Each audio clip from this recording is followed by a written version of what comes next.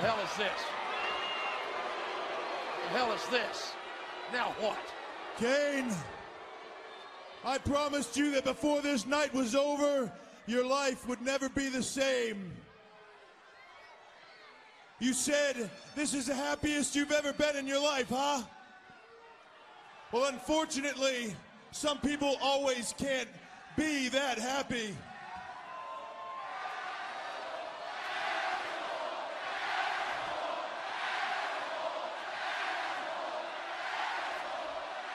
Let me ask you a question, Kane. How happy is Katie Vick? Yeah, that's right. I know, Kane. I know it all. 10 years ago, you killed her. That's right, Kane. You are a murderer.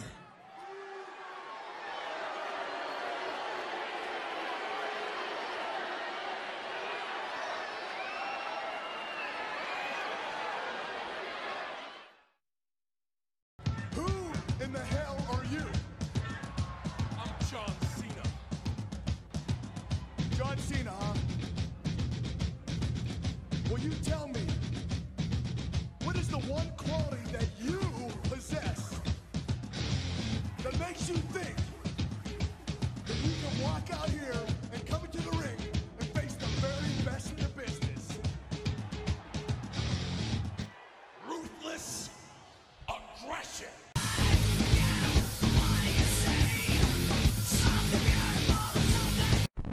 Ladies and gentlemen, welcome to episode 6 of the Ruthless Aggression Era podcast. The only place where we decipher and dictate the Ruthless Aggression Era from start to absolute finish.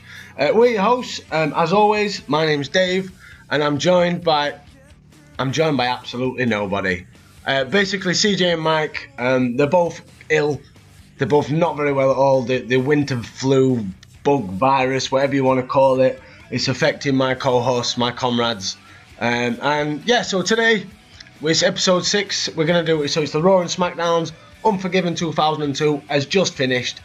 Coming up next is No Mercy. So what we're going to do is going to work our way towards No Mercy on Raw and SmackDown. So it's only just me. I don't know how this is going to work. I don't know if you guys, you might get bored of listening just to me for the next hour or so, but we'll see how we get on. Obviously, the plan was to record this episode with Mike and CJ, but with them being poorly, and we were going to discuss, obviously, Survivor Series has happened 2 weeks ago now. We were going to obviously spend maybe the first 5-10 minutes discussing Survivor Series, but I'll give you my 5-second thought on the pay-per-view. Obviously, we knew halfway through, or maybe towards the start, I'd probably say, yeah. I'd say we knew probably towards the start of the pay-per-view that Goldberg was not just wrestling this match, he was signing on. So, for me personally, I know they say Survivor Series is top 4, the big 4 pay-per-views, but for me personally, Mania's Mania, but my two always been Rumble and Survivor Series. So in my opinion, you're using one of the top 2 pay-per-views, the main event. And now, let's not forget about the fact that it was a minute and a half, how long it was for Goldberg to win. Using the main event of Survivor Series, which has had so many iconic moments over the years, like the screw job and the tournament the following year later for the title. Survivor Series had the Who ran Austin over, all sorts of stuff. But using the main event to push on a storyline for the Royal Rumble, it's not Raw, it's not SmackDown, it's fucking Survivor Series. The whole pay-per-view itself wasn't so bad. I thought personally the Goldberg beating Lesnar in 1 minute 34 or whatever it was brilliant booking, because it made every single person speak about Goldberg and Lesnar the next day. The whole pay-per-view itself, no one really spoke about that. It was all Goldberg and Lesnar. But yeah, you don't be using Survivor Series as a push on to Royal Rumble, which there's 34, 35 pay-per-views now from now on till Royal Rumble. Yeah. But anyway, let's get straight into it with Raw and SmackDowns. I'm going to do the Raws, then the SmackDowns. So Monday, then Thursday, all the way up. And let's find out exactly what's going to go on and go down at No Mercy. Now get the guns, the drugs from my generation.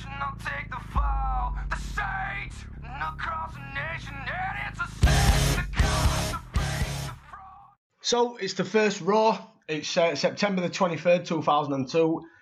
Your hosts, as always, are JR and the King. The opening match, we don't even have a promo or anything. We go straight into a match, which is unbeknown in 2016 Raw. Never mind 2002 Raw. We've got Trish Stratus versus Molly versus Victoria. So a little triple threat match. Absolute slugfest to start. And Trish has to fight both the girls off.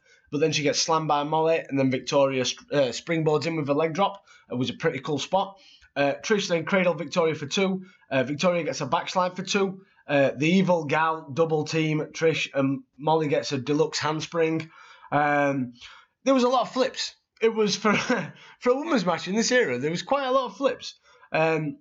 So the finish of the match, Victoria suplexes Molly and goes up for a moonsault but misses. Trish recovers and she rolls up Molly for 2, reverse for 2, and then Trish gets another try and gets the pin in 3 minutes 16. It was pretty decent, let's be fair, for a women's match in this period of time.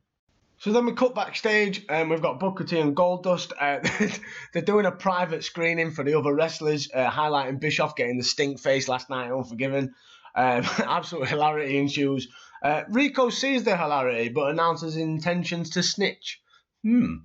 So Eric Bischoff heads out. He's going to have a word with the fans. He looks like he's pretty pissed. None of his Raw guys helped him last night. He's not happy. It really upsets him. He says he's very sensitive, you know. He announces that Vince announced that all contracts are now legally binding and there's no more jumping, aside from the one jumper that's going to jump tonight. Bischoff orders Booker T to the ring, gives him a verbal dressing down. Booker tries to be the comedy guy and tries to crack the jokes. Obviously, Bischoff, you know what's coming. 3-minute warning come out. Booker fights him off to an extent, and then he succumbs to the beatdown as standard. Goldust tries to make the save, but he just joins the beatdown party as well. What happened to all them guys in the back that were watching the TV with Booker and Goldust? Yeah. Yeah. There's just no more loyalty, is there? There's no loyalty left in the world, man. So we move on to the next match, which is one of my ultimate... I'm quite glad I'm on my own now, because I can have a bit of a rant without the lads kicking in. I used to hate big man, little man matches with a passion. And this one, Big Show versus Jeff Hardy. You've got two contrasting styles. Jeff Hardy cannot ever show how good he is wrestling a guy like the Big Show. And the Big Show is just the stereotypical big man. I hate these big man versus big man. People shit on and people don't like when like Big Show versus Kane. And I'm not talking 2016. Big Show versus Kane. Now with big men, I prefer watching that, and I want to see Jeff Hardy against Jericho or Jeff Hardy against Rob Van Dam, Jeff Hardy against Benoit. I want to see Jeff Hardy against a Big Show. Anyway, end of the match. Jeff, typical big man, little man. Jeff gets a crossbody, tries to get a crossbody, but gets caught midair, chokeslammed by Big Show, gets the win, 3 minutes 35, absolute utter dribble. And then we review the absolute thrilling showdown last week between Tommy Dreamer and Chris Nowinski. They're making this into a thing, people. Nowinski joins us via satellite from a classroom. Now, Dean Douglas, anybody? Over at the Skull, Dreamer suddenly shows up, kicks the crap out of Nowinski, so they are making this into a bit of a storyline. Okay. JR's in the ring to personally introduce the newest Raw jumper. It's only Randy fucking Orton. Get in. Cowboy's son, but we don't like Randy Orton in this period of time, though, let's be fair. Very much like The Rock in 96. Ultimate white meat babyface. Thank Christ Randy Orton didn't keep up this, just as much as thank Christ that Rocky Maivia didn't stay Rocky Maivia all the way through his career. So we get Randy Orton's debut match on Monday Night Raw. It is against Steven Richards, of all people. Orton looks very good with his drop kicks, his arm drags. He flies around the ring. At current time, he's finishes the crossbody. He flies around the ring, but you can guarantee that higher above the high brass turned around to Randy and said, "You're going to be a main eventer, son. They ain't using that crossbody." We've touched on it before. You don't look at this Randy Orton now and think main eventer at all. You don't even think mid card. So white meat, absolute so white meat. The match itself, overall, Steven Richards is not the greatest competitor. He's not the greatest wrestler. He's average. He does his best. But it's very dull. Finish of the match, Randy Orton, as I touched on earlier, He finishes with, well, Stevie Richards, he gets the choke of doom in the match, and he's got this choke on Randy for a few seconds, and the crowd are not happy. They're booing. They are not happy at all. Randy Orton finishes with the flying body press of smouldering utter doom. I fucking hate this shit. 6 minutes. Well, 6 minutes and 3 seconds to be exact. Quite a long time. Quite a long time. And then Union Underground, we get a performance. They do the Raw theme live to cap off the most worthless hour of Raw in absolute ages. We don't know what's going on, really, let's be fair. We've had Booker T get his shit kicked out of him by 3-minute warning. We started with a women's match. No one's really spoke about Unforgiven last night, apart from Bischoff being pissed off. Yeah. So then Ric Flair comes out looking very, very smug, let's say. He's come out to do a bit of splaining. Triple H told him that it was pathetic, and he says Triple H was right. So now he's going to teach Triple H how to style and profile and all the rest. RVD with taped ribs comes out, but Triple H attacks him from behind and the beatdown follows. Then Bubba Dudley makes the save, and he gets beaten down as well. I sense a tag team match. Meanwhile, Bubba's tired of Triple H because it's not the Triple H show. But it really is, Bubba. It really, really is. And yes, it's a tag team match tonight. We get an IC title match. We get Jericho versus Goldust. It was alright, to be fair. It was alright. Goldust at this period of time, he's it's difficult now. Looks like him and Booker T maybe not the team they maybe once were. So Goldust, he's got all these sort of, I'd say young bucks behind him, but you look at people like Randy Orton, and then if you're Goldust now, and where do you see yourself on the card? It's and he's done well. You can't fault him. The fact that he's still relevant. It's 2016, present day, and he's still relevant. So you cannot fault him at all. The match itself, toward the finish, the curtain call got reversed, but Goldust did his power slam. I fucking love the Goldust power slam. It just gets better and better. Just like Goldust, to be fair, gets better and better with age. It goes for Shattered Dreams, but the ref blocks it. And then Jericho drop kicks him and gets the Walls of Jericho. It was, decent match. Obviously, Jericho gets the win, 6 minutes 38. Which we go on to the next match of the card, which is for the WWE titles, tag team titles, sorry. We have Lance Storm and Christian, the Un-Americans, my boys, against Kane and the Hurricane, which you're going to see over the next few coming months. Weeks to months. I fucking love these two. So the match itself was obviously Kane being very, very dominant.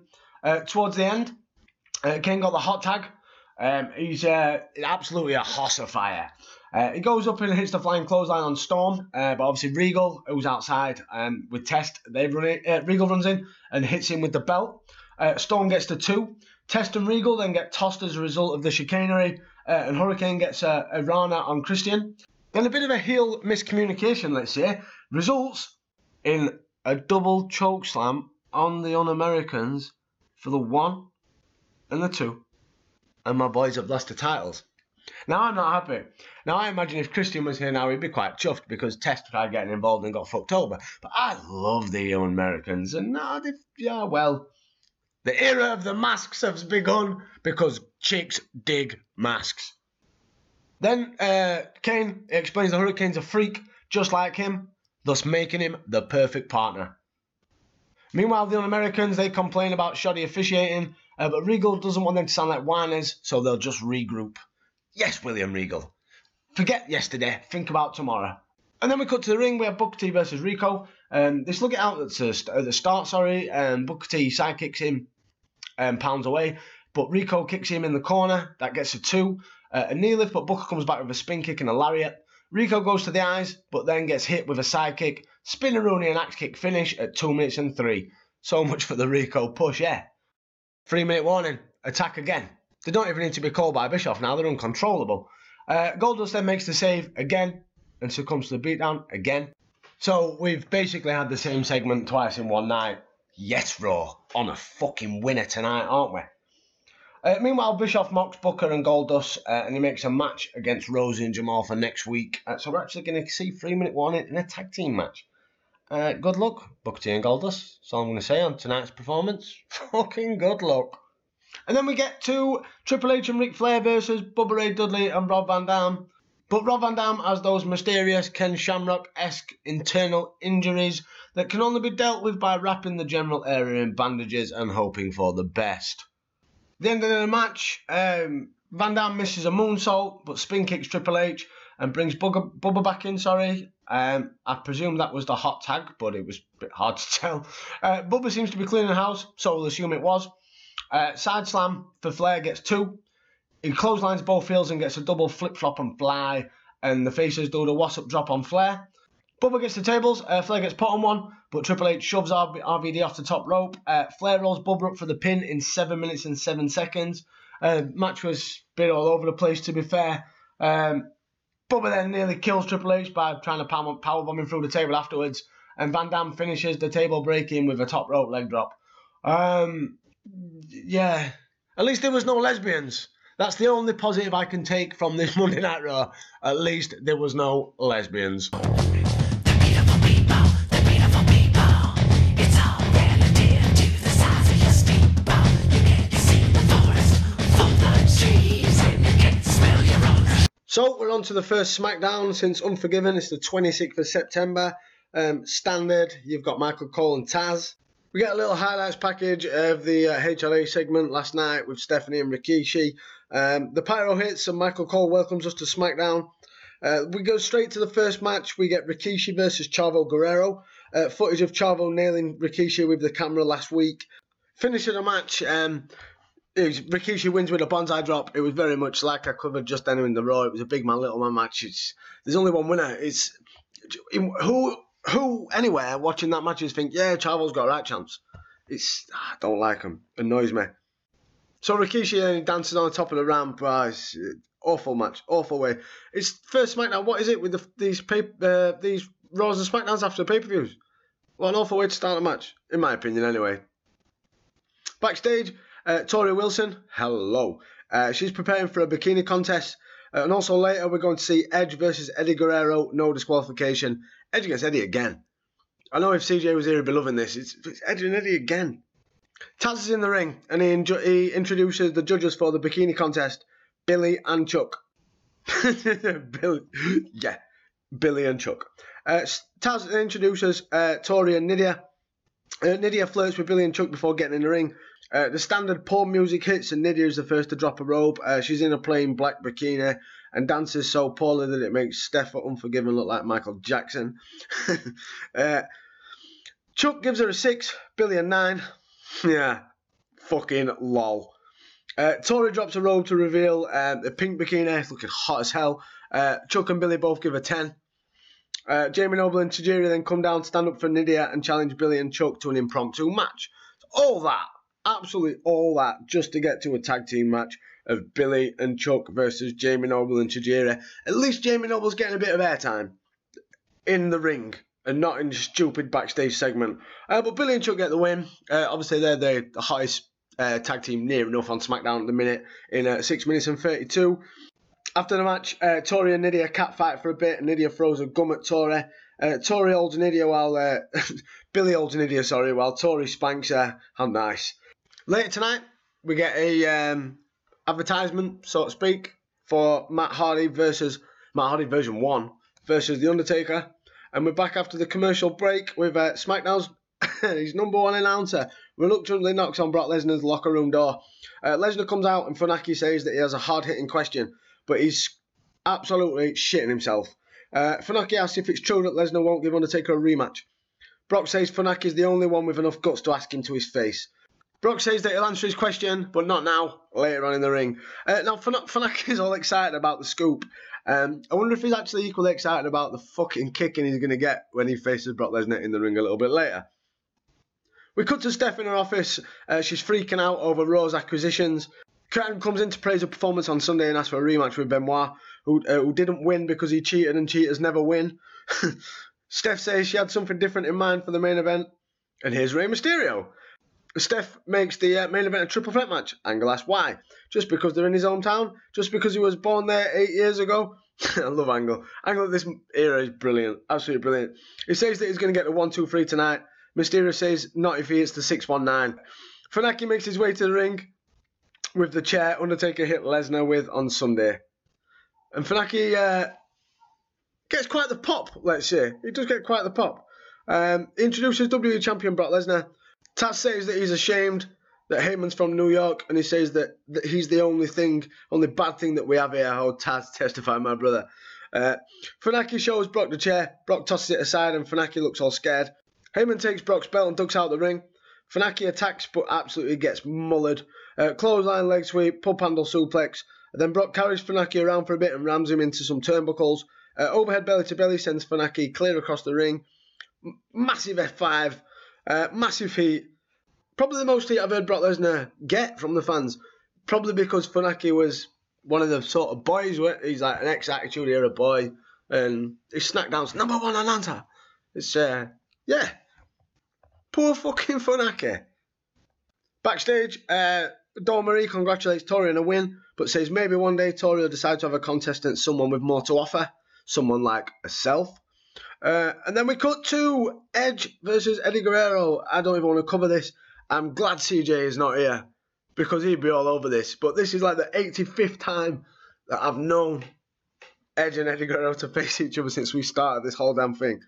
Now, as much as I want to shit over this match, the ending was pretty damn sweet, to be fair. Edge goes under the ring and pulls out a ladder. Michael Cole calls Edge a master of the ladder. Edge charges Eddie, who ducks, and the ref takes a ladder shot. Eddie gets a chair and clobbers Edge, rolls him back in the ring, chair to the ribs, and Eddie's feeling froggy, baby.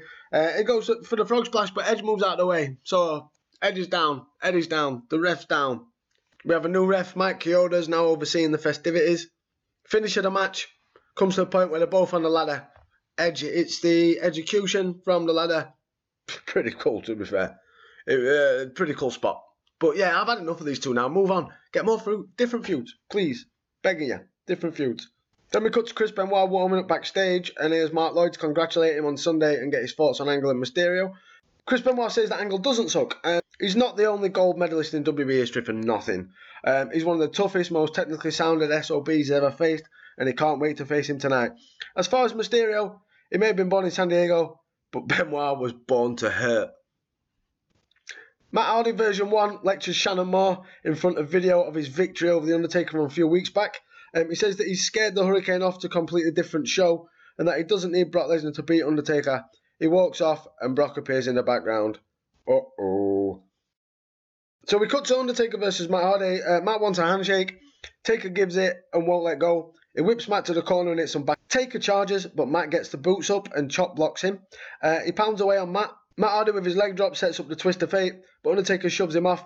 Choke slam, last ride, cover, good night. Win out by pinfall, Undertaker in 1:45. So much for Matt Hardy's push. But at least he's going up against the big boys, I suppose. He's like the jobber to the stars. The top tier stars of SmackDown is Matt Hardy. Straight after the match, Lesnar comes out to nail Undertaker with the belt. Taker blades and then gets nailed again. We've got a bit of blood. A bit of juicing on SmackDown. During the break, Undertaker's staggering around a bit, bleeding like an absolute, what did JR used to say about the proverbial stuck pig? Refuses medical attention.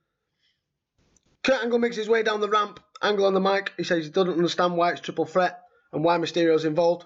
Mysterio claims to be from San Diego, like that's something to brag about. Cheapy, well played Angle, yet again. He says that Mysterio may be 619, but later tonight he's going to need 911. It's true. It's damn true. So we cut to the main event. We've got Angle, Benoit, Mysterio. Absolute cracking triple threat match. Guys, if you're going to get if I can find this match like on YouTube or something, I'll link it to the page. If you don't, if you've got the network, put it out. Well played SmackDown. And absolute surprise winner, Rey Mysterio. Only 8 minutes 45, so nearly 9 minutes. Springboard leg drop by Rey, only gets a 2 on Benoit. Mysterio floats out of the Angle slam and drop kicks Angle out. He then springboard Rana's Benoit for the victory. Very surprising. That's one SmackDown and one Raw. And let's be fair, SmackDown absolutely dicked all over Raw then. Hey guys, I'm Keita, one half of the Keita and Jay presents We Talk NXT podcast. That's a podcast myself and Jay every week discuss NXT. It's a developmental brand by WWE. head over to Twitter and follow our Twitter page at the WTN Podcast. Every week, we do 3 stars and a crappy star, so give us your feedback. We appreciate it. Or email us at thekeatonjshow@yahoo.com. One last thing. To subscribe to our podcast on SoundCloud, Stitcher, iTunes, TuneIn Radio, Overcast, Player FM, and the Mixer. Do us a favor. Head over to iTunes and give us a 5-star rating, or the Undertaker's gonna show up in your nightmares. Thank you guys. Peace out.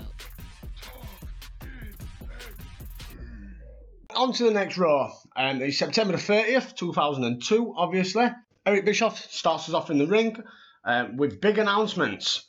He says, tonight we're going to have title matches, and at No Mercy, it's going to be the IC champion facing the world champion in the final unification match. So, since we started doing this podcast, since we started covering the Ruthless Aggression era, we've seen 4 titles on Monday Night Raw. Obviously, you had the Hardcore title, they unified that with the European, and European gets unified with the IC. Then obviously the IC is going to get unified with the World Heavyweight Championship. We've got brought in. It's a strange one. I always remember back then, it was always a weird... So you've got like a whole brand where they're going to be fighting for one belt. It's like, imagine that in present day since the draft split, and all we've got is the Universal title on Raw. What does half of the roster do? Really? Anyway, Eric Bischoff, he orders Lita out to the ring. He says that she told WWE.com that SmackDown's a better show. It's like backstage politics come to life. Eric points out that she's basically useless with a broken neck. He gives her a chance to make up for him. She's got 3 minutes. Rose and Jamal, they come out looking like they're going to kick crap out of Lita. Jeff Hardy tries to intervene, gets his ass handed to him. Then Goldust and Booker T come out. Same thing's happened, get their ass handed to him. And then Goldust and Booker T come out, bionic elbows all around.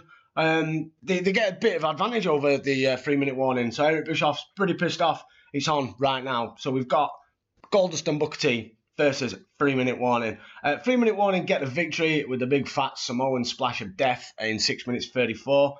Jobbing the hometown heroes in the first match to kill the crowd. Great strategy again by Monday Night Raw. We cut to a backstage segment with Lance Storm and Christian. They're squabbling about who blew it last week with Regal tries to make the peace. And then we cut to Chris Jericho. He said he's not worried about Kane tonight. And reporter Gregory Helms wants to know, what's up with that? Terry hits on Kane. Chicks dig the mask. So we cut to our next match on the card, which is Lance Storm versus Randy Orton. Lance Storm, one of the best, and I think they use him.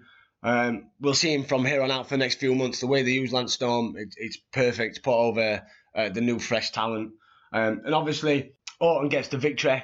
Storm goes for the half crab, but Orton rolls him up with the tights for the pin in 2 minutes 38. It was short enough not to be shit, but it kind of did its job.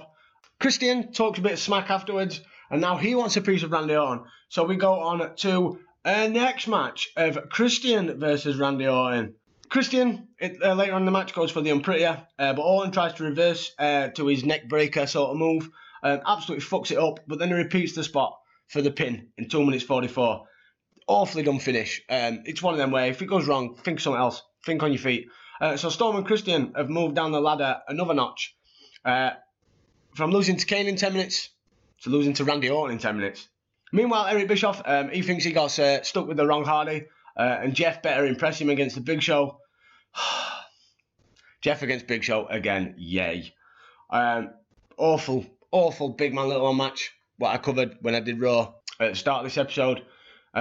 Jeff gets the win with a count out after he knocks Big Show into the crowd in 3 minutes 30. What do you fucking do? I've had enough of Big Show Jeff Hardy matches. Raw, you're not looking great as it is to begin with anyway. And then we cut backstage. Booker T gets in Jericho's face, but Jericho pulls the old "I've already got a match" trump card and cuts off the "Can you dig it" catchphrase, which is quite funny. Jericho is one of the best. One of the best. Him and Kurt Angle, in this period of time, there's no one funnier that can be serious and can be an ass kicker, but can also be hilarious. Then we get Triple H versus Bubba Ray Dudley. A few minutes into the match, Triple H puts Bubba into a sleeper hold, but Bubba immediately suplexes out. German suplex, and everyone's selling like it's half an hour match, and it's 4 minutes. Ric Flair gets involved and gets slammed off the top. The ref's distracted for the Bubba Bomb, which gets nothing. Bubba chases Flair and gets to flip-flop and fly on Triple H, but decides to get the tables rather than do anything useful. Flair's distraction almost results in a pedigree, but Bubba reverses. Another pedigree finishes at 7 minutes and 8 seconds with Triple H getting the victory. The result was never in doubt, let's be fair. Bubba Ray Dudley was never going to get the victory over Triple H. Then we get a women's title match. We have got Trish versus Victoria. The match itself, typical women's match of this period, but at the end it did have a bit of a different twist to the ending that we're not used to. Victoria got a chair shot onto Trish for the DQ in 2 minutes 57. So yeah, it was different, but a bit of a dumb finish, let's be fair. Then we cut to Eric Bischoff backstage, and he has got the spin the wheel, make the deal roulette wheel, because next week Raw is in Vegas for Raw Roulette. All the stipulations, all of the times. We get a promo video for Randy Orton. It's very much the Rocky Maivia mindset. They are shoving him down your throats. Are they wasting their time really with this babyface push? Because Randy Orton is many times very bland, and the fans, if anything, they are going to turn on him.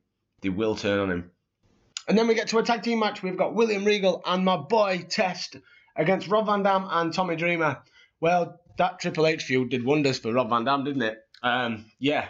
It was one of them tag team matches that was kind of got put together because it was built up for the end. The Test gets Dreamer into the roll-up for the win at 4 minutes 50, but then Christian and Lance Storm, they run down. We've got all the Un-Americans. They're brawling with each other. We have seen, I'd like to think, and it's looking that way, the end of the Un-Americans. And then we get the Intercontinental Championship match. We've got Jericho against Kane. Later into the match, Ric Flair comes out, allowing Jericho to get a low blow onto Kane. Kane hits a side slam for 2, but Flair puts Jericho's foot onto the ropes, so Flair's getting very involved here. They go out to the outside of the ring, and Jericho hits the wrapping ring post figure 4 onto Kane. Bret should sue for royalties. That was Bret Hart. He invented that thing. So Triple H joins us. Jericho gets Kane into the walls of Jericho, but he absolutely no-sells it and goes after Triple H. He falls victim to the main event spinebuster on the floor, and Jericho gets a missile dropkick for 2. The ref's distracted, so it's time for a bit of a chair. Jericho hits the knee, goes back to the walls. Kane makes the ropes. Jericho stays on the knee and grabs the chair again, but walks into a big boot, gets chokeslammed, and it's over in 19 minutes 36. So, at No Mercy, we have Triple H defending the WWE World Heavyweight Championship against our new Intercontinental Champion, the Big Red Machine Kane. Just to get himself disqualified. Disqualified Kane. Okay, look at that choke slam. Jericho fought out of it. Wait a minute. Choke slam. Choke slam. Choke slam. The hook. 3. Yes. Kane's done it. Here is your winner and the new Intercontinental Champion, Kane! The Big Red Machine has become the Intercontinental Champion. And by God, Triple H cannot stand it. I knew this was going to happen. On to SmackDown.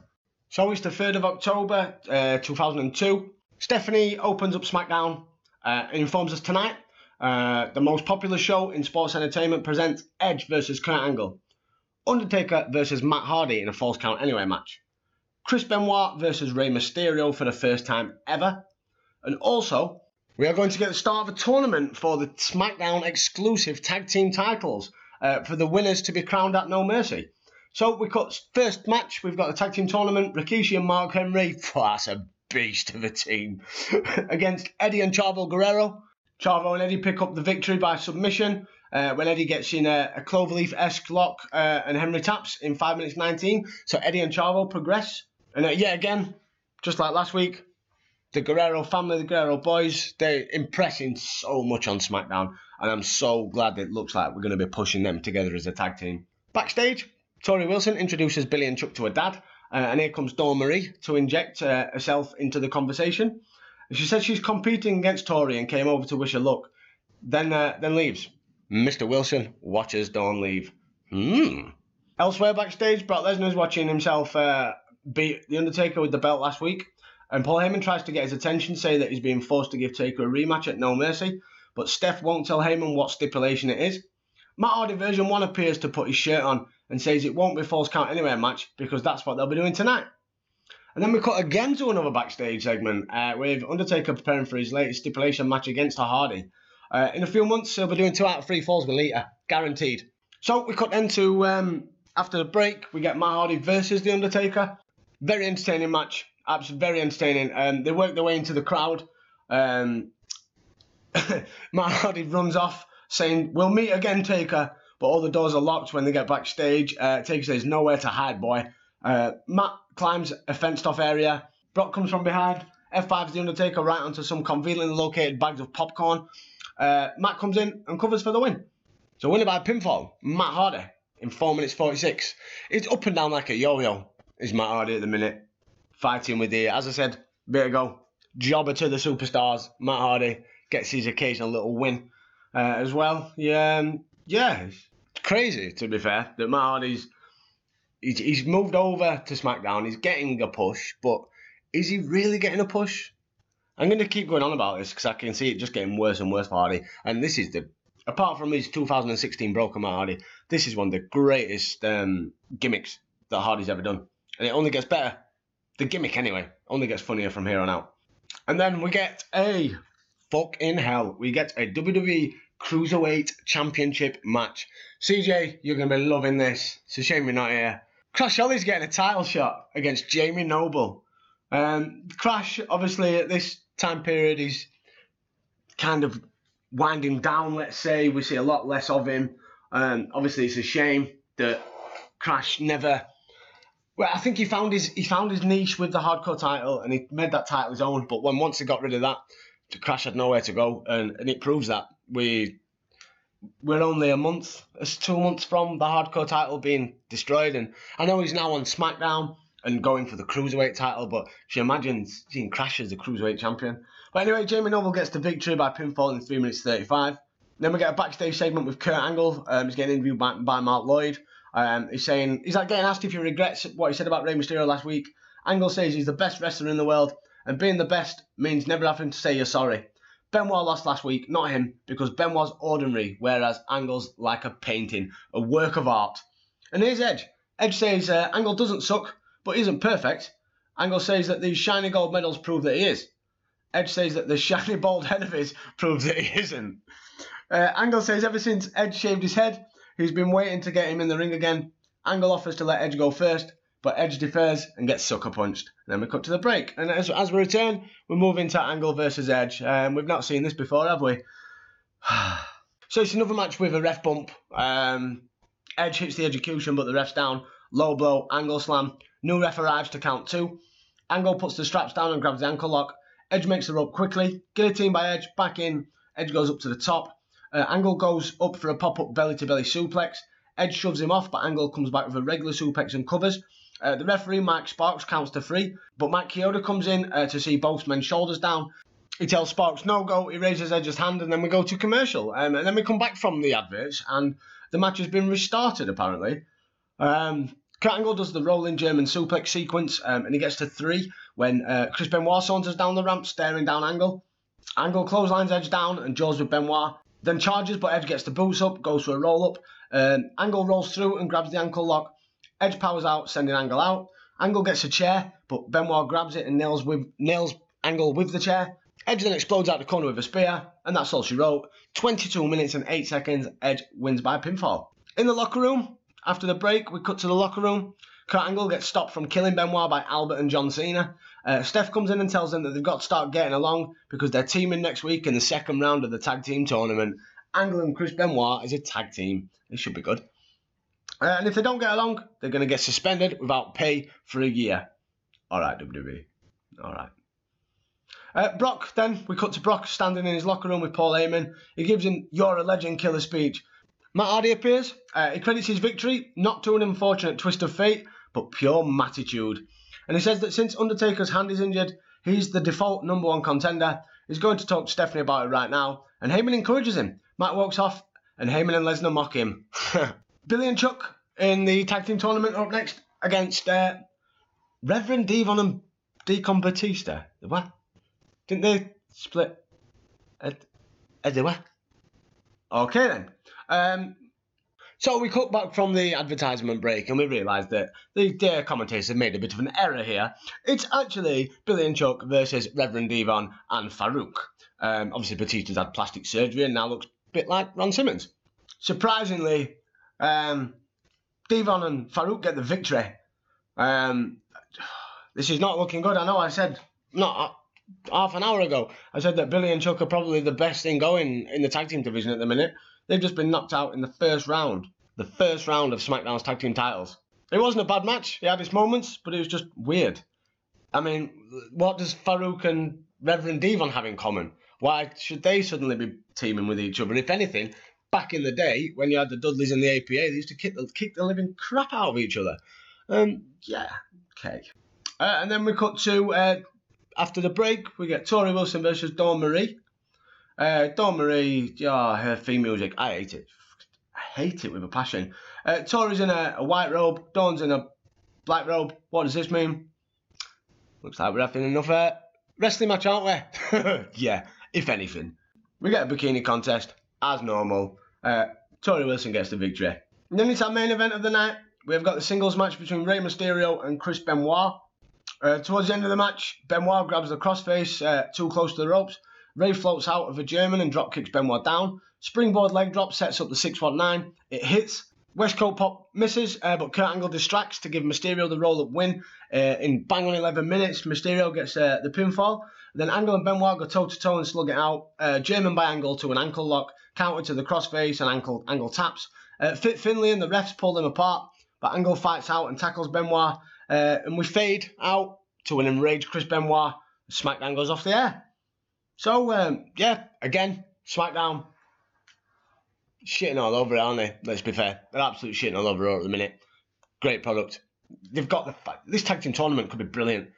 Angle and Benoit teaming together. I can't wait for next week. But anyway, back to Raw.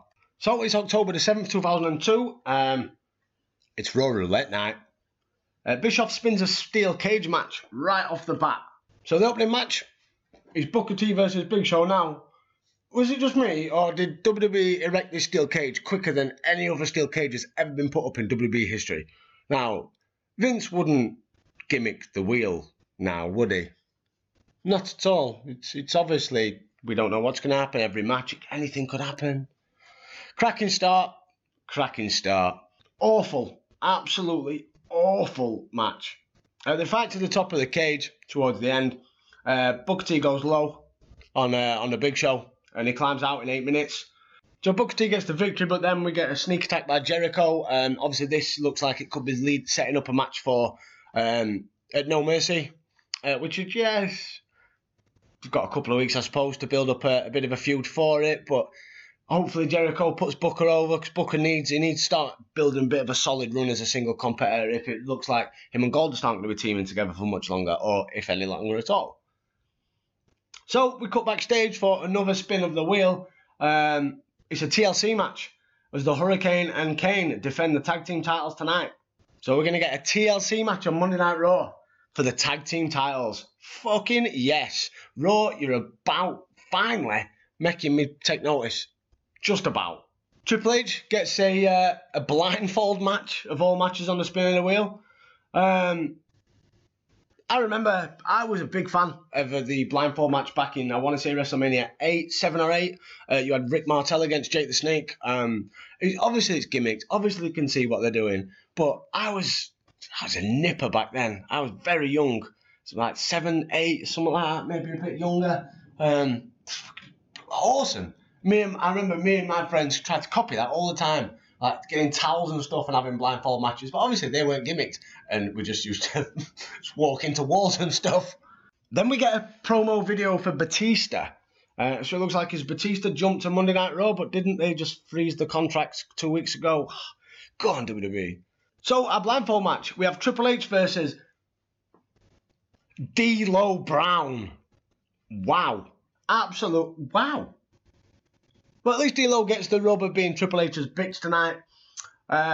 They stumble around, do some comedy, but Triple H stomps him down. Pedigree's reversed, sky high by D'Lo, but Flair leads Triple H to safety and distracts the ref. While Triple H unmasks, he hits the Pedigree. He gets the pin in 2 minutes 33. Nonsense, really, wasn't it? Let's be fair, but it was. I popped seeing D'Lo. Obviously, not seen D'Lo in a long time. Yeah, I was a fan. But the match, yeah, it was exactly what was meant to happen. Triple H got the victory. D'Lo was never going to get the win, but Triple H got the dub. Yeah, move on to the card. So we get a Vegas Showgirl match. Otherwise, of William Regal versus Goldust. Regal in drag is apparently supposed to be quite funny. Perhaps he has the power of the punch hidden in his bra or something like that. But William Regal, I love William Regal. Goldust, he gets distracted by Lance Storm. Power of the punch from the bra. Finishes at 50 seconds. Dud. Come on, Raw. Supposed to be live in Vegas. Big spin the wheel, make a deal night. What have we had so far? A blindfold match, a crap cage match, and Regal in a dress. Dear.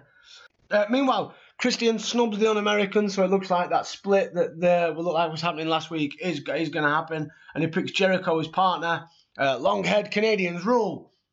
Meanwhile, Bischoff, it's like Russo's spirit is hanging around him. He makes a paddle on a pole match between Stacey and Trish.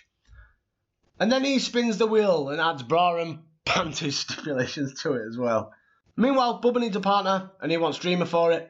Spike feels left out, so Bubba lets him be a partner. So far for the TLC match, we've got the long-haired Canadians and we've got the Dudleys to an extent, and obviously Hurricane and Kane. So we get bra and panties paddle on the pole match. Oh, Christ on a bike. It finished in 2 minutes 17. Trish got the victory. It was just your standard stripping, psychology, bra and panties match with an added factor of a wooden paddle on the pole. God, these girls must be so proud of what they're doing right now. And obviously they're probably getting paid very, very well for it, but you can't be proud, can you? You cannot be proud.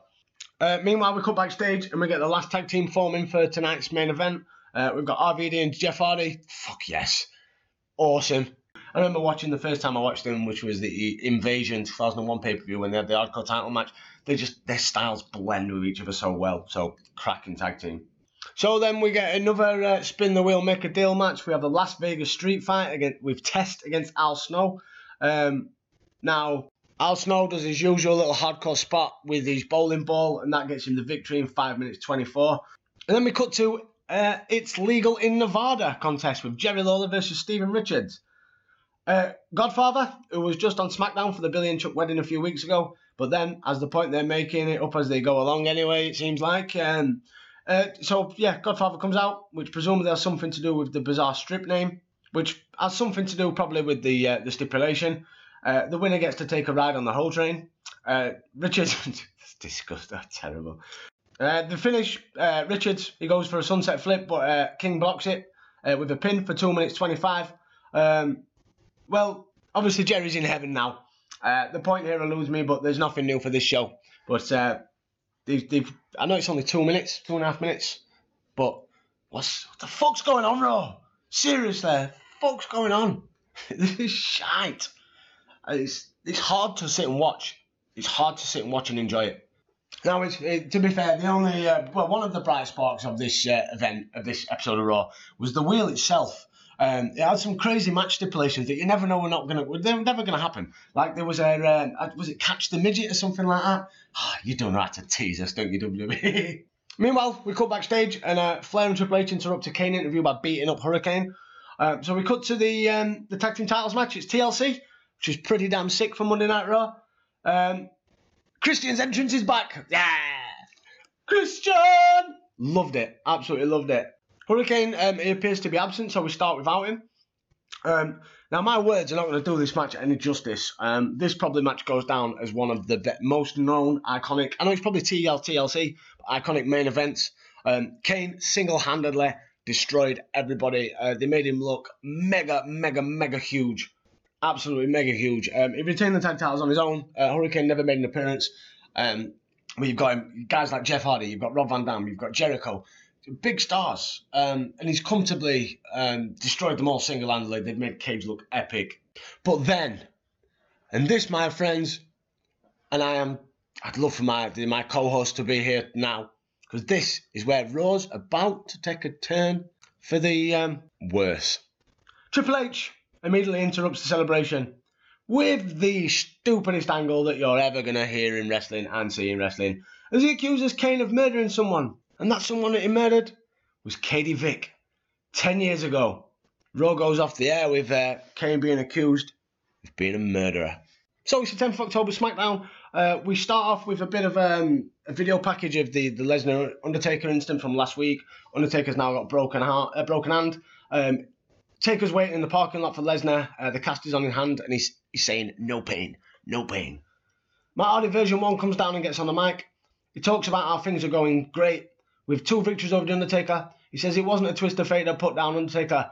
Oh no, it was a defining moment of magnitude. He calls for a replay for those of us unfortunate enough to have missed it. He has the footage so all of us can live for the moment.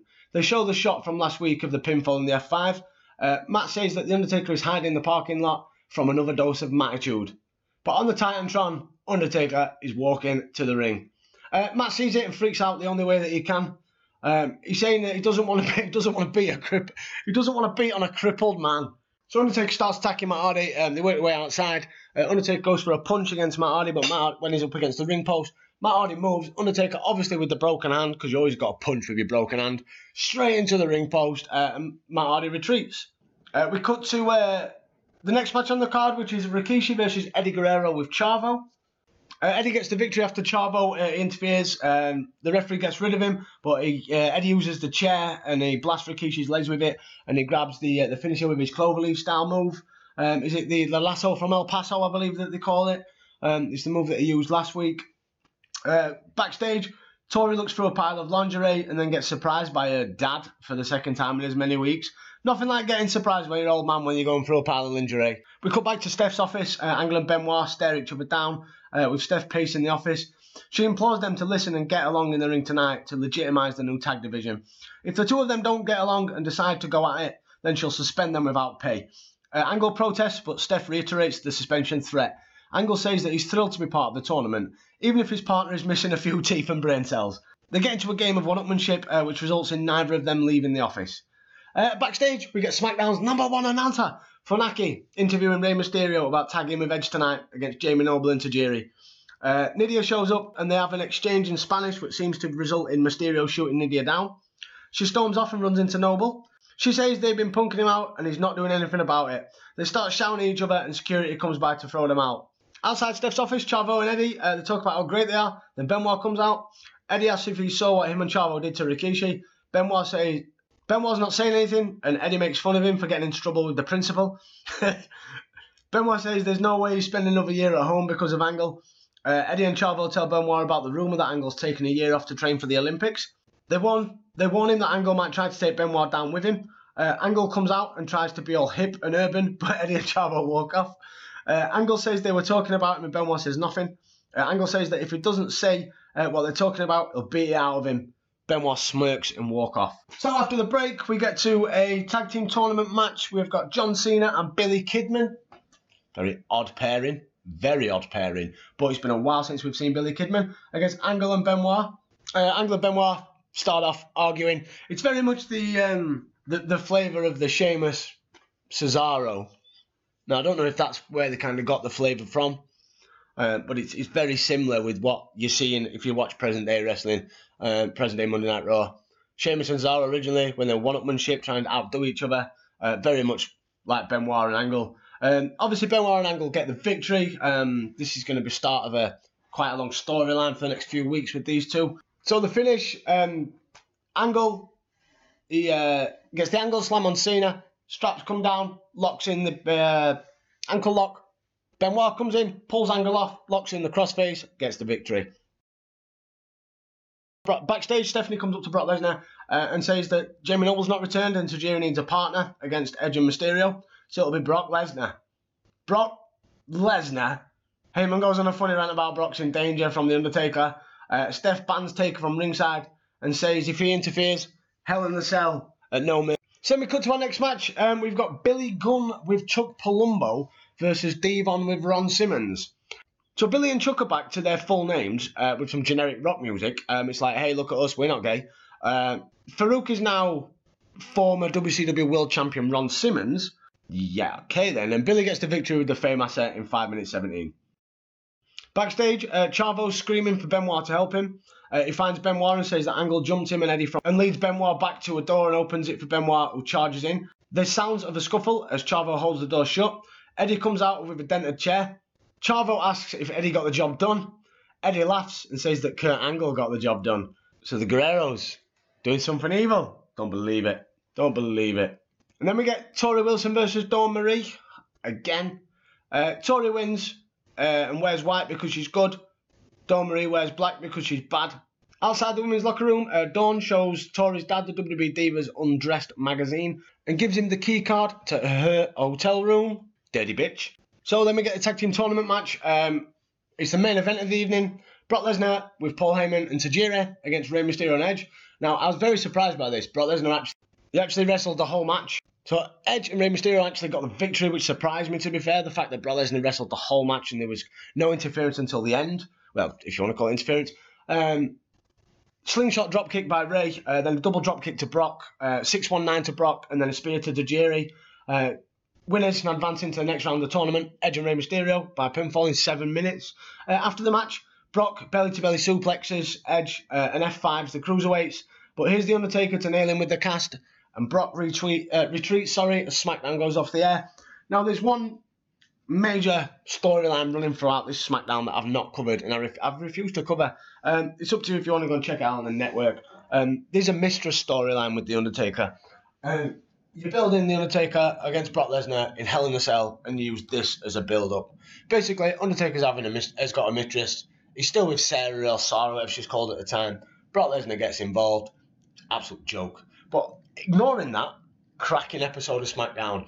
So it's the last Raw before No Mercy. It's the 14th of October 2002. We are live from Montreal, Canada. Opening match is for the World Tag Team Championships. So we've got Hurricane and Kane against Christian and Chris Jericho. Booker T interferes before the match starts, punks out Jericho, leaving just Christian on his own. Hurricane gets a Shining Wizard for 2. Absolutely adore that move. Hurricane could always pull it off and pull it off to perfection. The finish of the match, Hurricane gets a Cradle for 2, but then Jericho reverses it for the completely clean pin and the titles in 6 minutes 50 seconds. So yet again, we have new tag team champions on Monday Night Raw with Christian and Chris Jericho, the long-haired Canadians. So obviously Kane, he's going to be moving away, you imagine now, from Hurricane because he's a murderer. So we get backstage, Jericho and Christian, they get put into a tag team match with Goldust and Booker T at the pay-per-view. Next match on the card is Al Snow against Lance Storm. Regal joins us later on in the match at ringside. Snow gets the headbutts and a suplex, and he's on fire. Well, maybe he's smouldering a little bit, let's say. He stops to chase Regal, but Storm rolls through a body press for 2. Regal trips Snow up and gives Storm the power of the punch, but Snow knocks them away, only to get Storm kicked in 3 minutes 06. Meanwhile, Bischoff, he meets with Spike, Jeff and Rob Van Dam. We get highlights of TLC from last week. Jeff and Spike basically serve no purpose in the skit. Bischoff gives RVD a match with Flair, which is pretty much out of nowhere after forgetting about the issue for weeks after Unforgiven. Bischoff makes a Canadian Lumberjack match between RVD and Triple H tonight. So you give away the rematch for the title in order to set up a meaningless mid-card match at a pay-per-view. Meanwhile, Triple H and his wacky sidekick Ric Flair ponder the implications of the Canadian Lumberjack match and they do some plotting. Triple H decides to spill the beans on Kane if he won't confess. So next up is Jeff Hardy versus Rico. Rico's push, it's just not. Jeff Hardy gets the victory in 3 minutes 13 with the Swanton. Jeff Hardy seems to be stuck now, I think. Where does Jeff go? Obviously, they're going to be unifying the titles at No Mercy, so there's only going to be one singles belt. Can Jeff force his way into the main event picture? He deserves it, but can he? That's the question. Meanwhile, Kane is all riled up. Terry... she interviews him, she advises Kane to face his demons and air his problems in public. Then Kane comes out for the soap opera portion of the show. Katie Vick is indeed dead, but he didn't kill her. They were friends 10 years ago when Kane was first wrestling, which makes absolutely no sense in storyline terms because he didn't debut until 97. It's now 2002, but fuck him. Fuck you, that's what Vince McMahon's thinking. Kane tells a touching story about driving home one night and not being familiar with the gear stick. And thus getting into a car accident and breaking his arm. The crowd is so moved that they chant "what" during the dramatic pauses. Go on, fans. He says he was sorry to her parents, even though he didn't learn to speak until 1999. The crowd completely turn on this nonsense, and Triple H accuses. Then Triple H interrupts and accuses Kane of driving drunk. So is he Kane, half brother of The Undertaker, or Glenn Jacobs, a guy playing and The autopsy revealed that Kane was banging Katie at the time. So the question there is whether Kane's a rapist or a necrophiliac. But I thought Tori took his virginity in 1999. Fucking Christ. It's not only... I remember it happening. I remember this happening back then. But you think about it properly now and... Fuck me. How thick do they honestly believe that we are? I know kids watch this. Come on. You've got a storyline. You've got the biggest guy in wrestling at the minute, Triple H. And his major storyline going into the next pay-per-view is accusing his opponent, who he's having a match against to unify some belts, of having sex with a dead body. The fuck is wrong with you, WWE? The fuck's wrong with you? About time. Come on, Kane, tell us the truth. Katie Vick was a friend of mine, and Katie Vick is dead. But I didn't kill her. It was an accident, and I am not a murderer.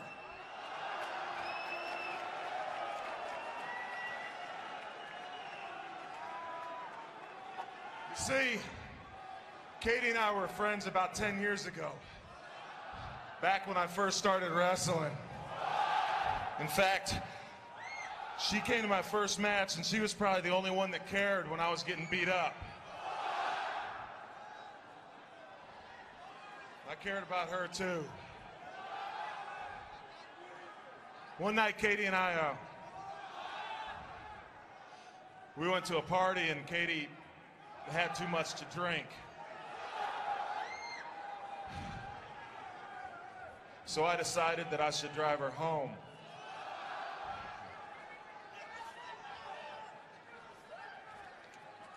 I wasn't real familiar with the stick shift, but Katie insisted that we take her car. It was dark. The road was slick because it was raining, and Animal jumped right out in front of us, and I swerved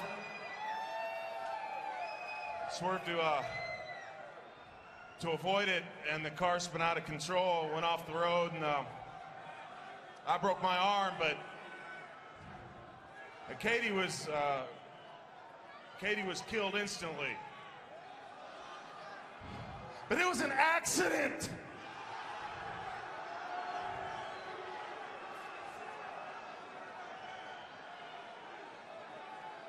So next up is a tag team match of a women's tag team match.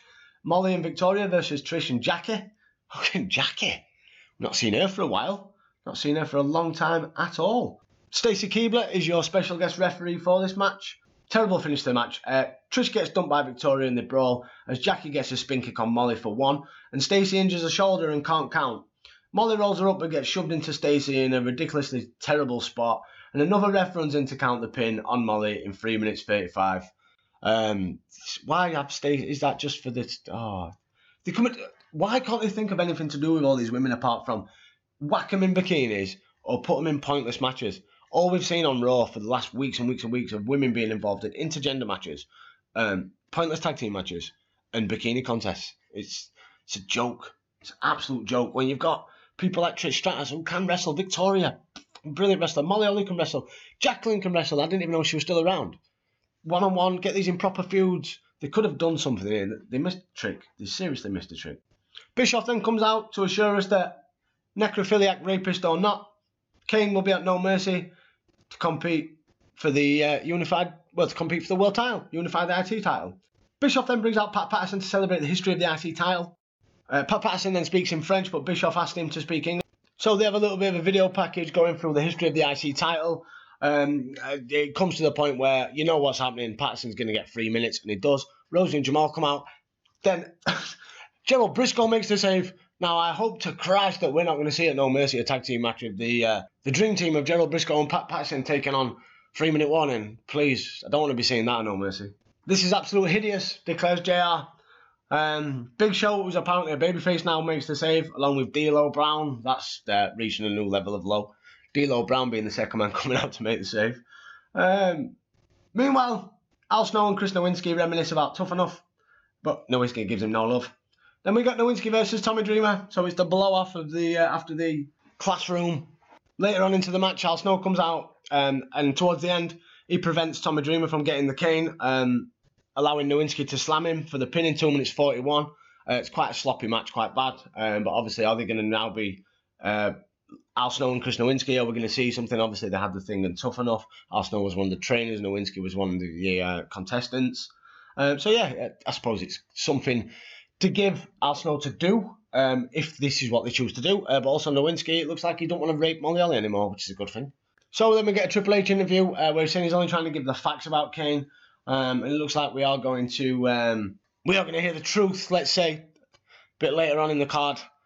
Is Kane really a murderer? Randy Orton then comes out to announce that he's tore his shoulder last week, and he'll be back in 3 months, which is brilliant. It's horrific. Well, yeah, I'd say horrific. It's horrible for Randy, because obviously Randy's got an injury in such an early career on Raw. But from what I gather, it was a legitimate injury as well. But as you'll see in 3 months' time, people, best thing that ever happened, or he was going to go down the Rocky Maivia route. I honestly do believe that. They even post an email address that you can wish Randy Orton well. It's getwellrandy@wwe.com. It's fucking brilliant. I'd love to see what the traffic were to that email account. I'd love to see how many emails they actually got in 2002. We get a Falls Count Anywhere match between Booker T and Big Show. We've seen these again. It's Big Show. They're not doing anything with him. They just keep plotting him every week. He's had Jeff Hardy. Now he's got Booker T. He came out to make the save with 3-minute warning. Have they got any idea of what they're actually doing with Big Show at the minute? Big Show goes on to get the victory after Jericho interferes, laying out Booker with the chair for the pin in 5 minutes and 20. Obviously Jericho, building onto the tag team match that we're going to see at No Mercy. The match itself, before you know it, they're backstage. Jericho gets involved. He lays out Booker with a chair. Obviously Big Show gets the win in 5 minutes 20. The usual hardcore stuff that you'd expect in one of these sort of matches. Jericho, he gets minor points for hitting on a towel-clad Trish, but not enough to pull this show out of the dregs. Raw, it's the last Raw before a pay-per-view, and it's going the same way that it has been for the last few weeks. Meanwhile, Triple H and Flair, they lock the babyface Lumberjacks in the locker room with the forklift truck in front of the door stick. We've not seen that for a while. Triple H actually did the same thing to Vince McMahon in September 99, showing that he should ask Santa for Christmas for a new evil plan. So we cut to the Canadian Lumberjack match, which is our main event of this last episode of Raw Before No Mercy. Triple H versus Rob Van Dam. All the heels around the ring. So the match is exactly what you'd expect. Obviously, we've only having the heel Lumberjacks around the ring. Triple H is in control for the majority of the match. But then Booker T appears, and he brings the babyface Lumberjacks out for reinforcements, and everyone brawls outside. Rob Van Dam gets a missile dropkick and a frog splash, but there's no ref. And Flair, to the shock of everyone, hits Rob with the belt, and Triple H gets the pin in 10 minutes 35. Kiss your main event, aspirations goodbye, Rob. The match sucked.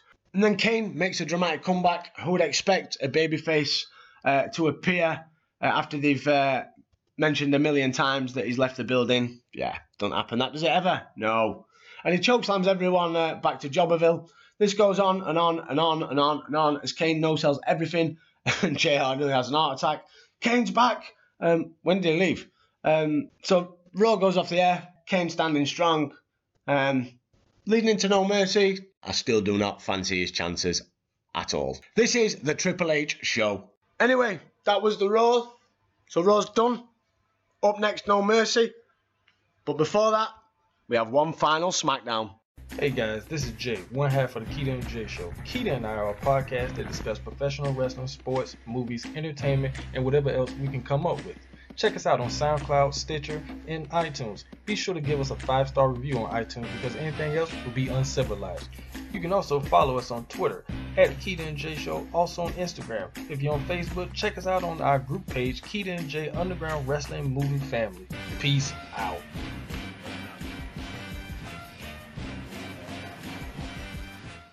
We open with footage from the Mistress Taker angle with Heyman and Brock and the soft porn actress from last week. Like I said, I'm not going to cover it. I've told you about it, and I weren't even going to get that far. Stupid angle. You've got epic Hell in the Cell match. Brock Lesnar and Taker. They could have made this an absolute blood feud, but no, Undertaker having an affair. Fucking soap opera. Michael Cole welcomes us to SmackDown. We're 3 days away from No Mercy, and tonight we get the semi-finals of the tag team tournament. Not to mention Jamie Noble versus Nidia. Fuck yes. Straight away, SmackDown's won me over again this week. So semi-finals, we've got Edge and Mysterio against Devon and Ron Simmons. We're in Canada. Edge gets a huge hometown boy pop. They show the brackets for the tournament while Devon and Simmons make their way to the ring. Edge and Mysterio, they get the victory over the veterans and they advance to the final of the tag team tournament. They finished the match with Edge hit the Edgecution onto Devon Dudley, or Reverend Devon, or whatever the fuck he's going by at the minute. I think it might just be Devon. Yeah, it's just Devon. I don't want no surname. I ain't no priest. But now what did he do? What did him and Ron Simmons do now? They're out of the tag team tournament. Their quest for gold is over. After the match, Eddie and Chavo run down and beat the hell out of Edge and Mysterio. Eddie hits the frog splash on Edge. Eddie's got quite the shiner there on his eye. I don't know where that's come from. It's caught it in the ring or... Quite the black eye. Backstage, SmackDown's #1 announcer Funaki interviews Tajiri about reffing Noble and Nidia. Tajiri babbles in Japanese. Nidia and Noble show up and make a lot of rough sex jokes that result in Nidia slapping Noble and being separated by Funaki and Tajiri. Fucking hell. Again, you've got talent like Tajiri and Jamie Noble. And you've got this... Granted, I know they like... It's soap opera again. WB, you're so fucking soap opera at the minute. In the ring, Jamie Noble is yelling for Nidia to come out. So it's Jamie Noble versus Nidia with Tajiri as the guest referee. Noble shoves her down but gets low blowed. Nidia pounds away and jumps on Noble's back for the sleeper. Noble flips her off his back and begs her to stop. Tries to help her up but gets small package for 2. Noble spears her and looks to go for some mounted punches but stops himself and asks her to stop again. Nidia rolls him up for 2. It's a drop kick, rakes the eyes. Jamie Noble telegraphs a whip and gets kicked in the face. He picks her up on his shoulders and he tries to leave, but Nidia goes for a sunset flip. Noble sits down, hooks her legs for the pin, 1, 2, 3. So Jamie Noble gets the victory in 1 minute and 55. Nidia then slaps Tajiri when he tries to help her. Tajiri goes to attack, but Noble beats the hell out of him, and it's the trailer bomb. Nidia and Noble then make up, so it looks like going into No Mercy. Are we gonna? They've not said anything, but are we potentially gonna have Jamie Noble versus Tajiri? And then we get an interview segment with Michael Cole and Taz interviewing Undertaker from the locker room. Taker says he's been a lot of things, but never a liar. And when he gets accused of being accused by the mistress, rah. Undertaker basically discusses his mistress in a bit more detail. How he lied to his wife and didn't mean to, and then he weren't expecting to ever see her again. And Brock Lesnar and Heyman digging her up has made his life hell. But it's nothing compared to what he's going to do at Hell in the Cell to Brock Lesnar. Meanwhile, Eddie and Chavo go into their locker room and turn the lights on to find Benoit standing there waiting for them. Benoit just stares at them and Eddie gets all defensive, saying he wasn't the one who jumped him last week. Eddie is hurt, saying they're familiar. They came over from WCW together, from Raw together, they travelled together. When Eddie was going through his personal issues, Benoit gave him a shoulder to cry on. Eddie gets all weepy, but Benoit moves away. Eddie says Benoit is hurting his feelings and flips out, challenging Benoit to a fight. Chavo tells Eddie not to lower himself to Benoit's level and helps him leave, saying, "Shame on you, Chris Benoit. He's like a brother to you." Benoit just watches them walk off. Guerreros are hilarious. Brilliant. That was it. It was a brilliant segment. Again, the comedy with the Guerreros is outstanding. And it's just going to get better from here on out. This is only the early stages. Buckle up, people. The Guerreros are about to run SmackDown. And then we cut to the next match of the night, which is Billy Kidman versus John Cena. So the two were tag team partners last week. It's like the anti-Devon and Farouk.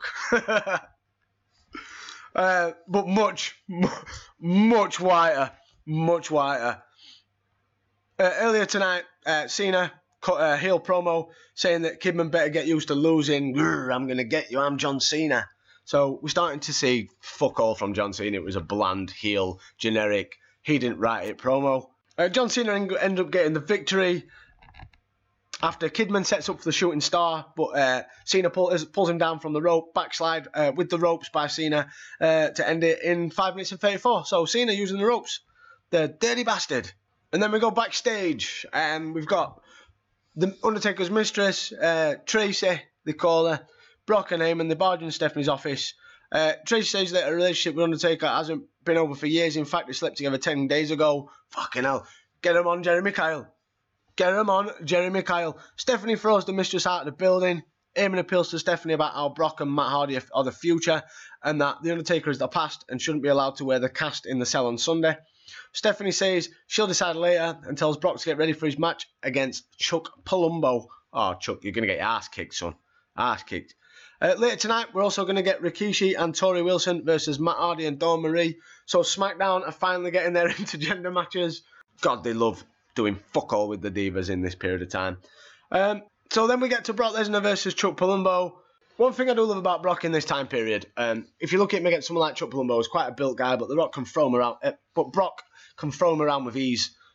He looks brilliant. It's not the modern day Brock Lesnar, as we've discussed numerous times. It's not the Brock Lesnar that's just German suplex. You actually get moves from Brock, and he actually knows how to tell a bit of a story in a match. And obviously Brock gets the victory with the F5. Good night, Chuck. So Brock gets the victory with the F5. There was never no doubt about it. Chuck Palumbo, there was no way he was going to get the surprise victory over Brock Lesnar. And then Undertaker appears out of nowhere and nails Brock with a big boot, stomps an absolute mud-hole, then nails him with the cast. He nails the refs and the backstage crew. Brock retreats, bloodied. Heyman screams, "You're bleeding, Brock, you're bleeding!" Then we cut to the commercial break, and as we get back, we see Tori Wilson stretching backstage, and she notices the dad again. He says that he couldn't miss Tori's match tonight. Tori warns him about Dawn Marie, but Al gives her flowers. Aw, bless. I'm like, Dad, fuck off. I'm at work. Do you know what I mean? Your dad's just coming into work. Fuck off, Dad, go home. Go and watch it on telly. And then we get our intergender match. Dawn Marie and Matt Hardy against Rikishi and Tori Wilson. Typical, standard, generic intergender match. Matt Hardy and Dawn Marie get the victory in 3 minutes 55. Tori then low blows Matt and slaps Dawn Marie after the match.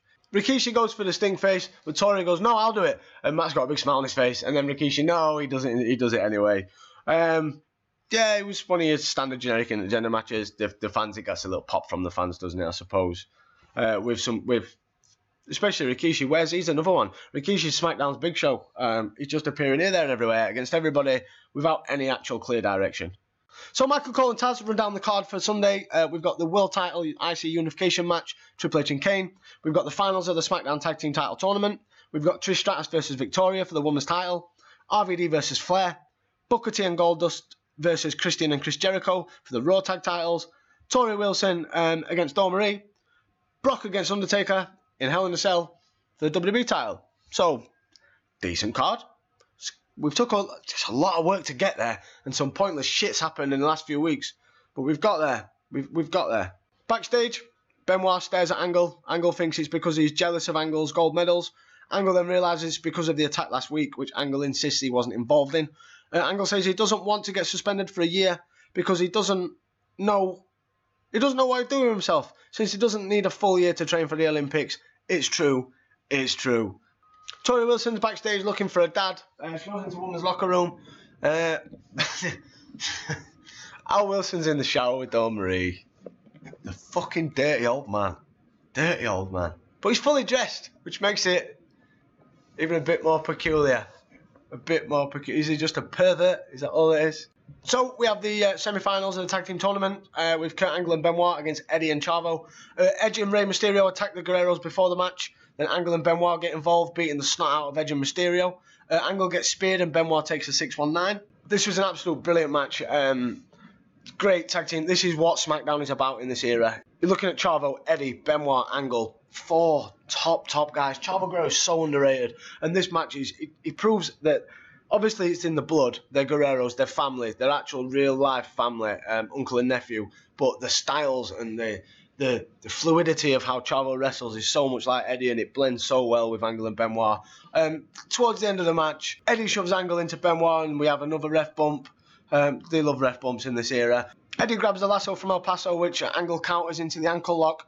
Guerrero taps, but there's no ref. Chavo gets the chair, but Benoit takes it away. Angle sees the chair, breaks the ankle lock. Then Benoit waffles Chavo and Eddie. Angle slam puts Eddie Guerrero away as the ref comes to, and winners advancing to the title match at No Mercy is Benoit and Kurt Angle in 10 minutes and 40.